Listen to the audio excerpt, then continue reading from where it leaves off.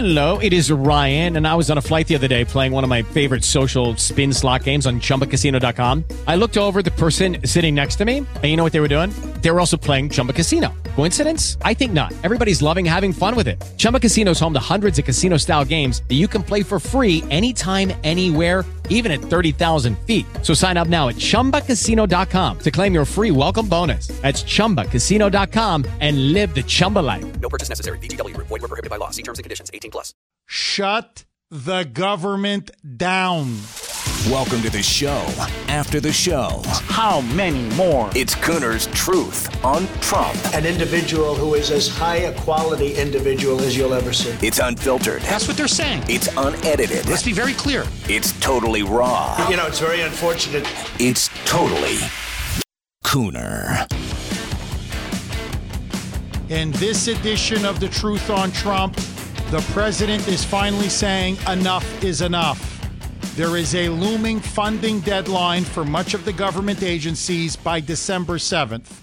President Trump is now telling the Republicans, who still control the House, before January, when January comes up, Pelosi will be officially sworn in as the new House Speaker.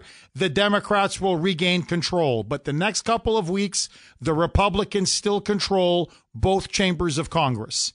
And Trump is saying, look at the southern border, look at the migrant caravans, look at the tear gas, look at how they're trying to stampede across our border and scale the fence.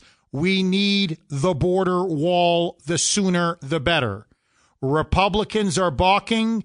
Democrats are saying no way. And Trump is finally saying, give me my money to build the wall, or else I am not going to approve the spending bill for December 7th, and we'll have a government shutdown.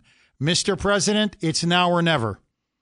If you're not going to get a wall from the Republicans, you're never going to get one from Nancy Pelosi and the Democrats.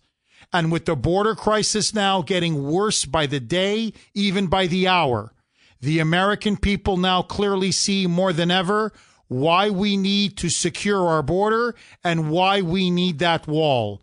Mr. President, you campaigned on the wall.